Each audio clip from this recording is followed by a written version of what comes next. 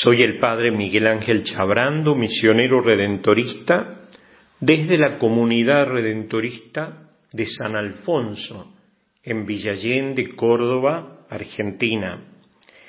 Y compartimos el Evangelio según San Mateo en esta fiesta de los Santos Joaquín y Ana, los padres de María Santísima, los abuelitos de Jesús. Jesús propuso a la gente esta parábola.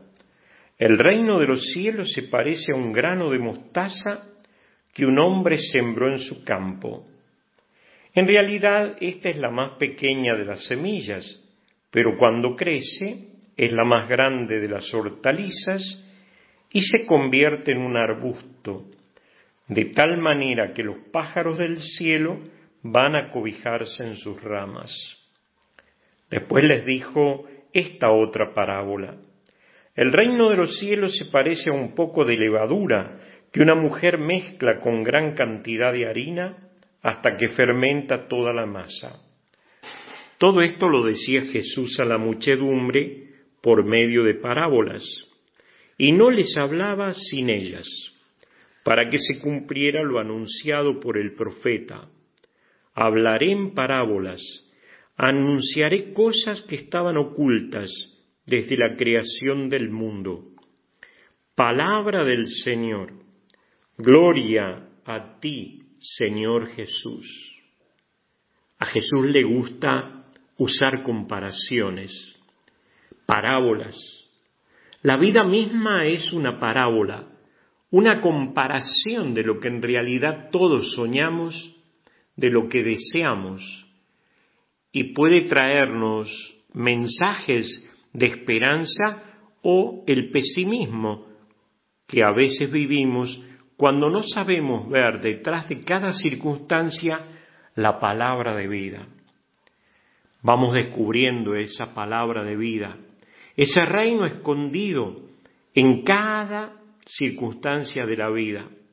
Y gracias a eso, como Jesús, como sus santos, como Joaquín y Ana, sabemos descubrir que el Señor tiene un proyecto, un plan. Vaya si fue un gran regalo que estos abuelitos, los abuelos de Jesús, tuvieran a esa hija. Una madre extraordinaria, madre de toda persona de buena voluntad, María. Nosotros también, aunque vivamos cosas pequeñitas como el granito de mostaza, nos sintamos muchas veces muy pequeñitos, o viviendo una vida oculta, como oculta es la levadura en la masa, si creemos que el Señor está escondido en nuestra vida, en cada gesto, en todo aquello que vivimos con amor, pasión, eso mismo dará frutos de vida para alabanza y gloria del Señor. El Señor le gusta hablar en parábolas. Nosotros somos una parábola, una semilla, levadura de Dios metida en la masa del mundo.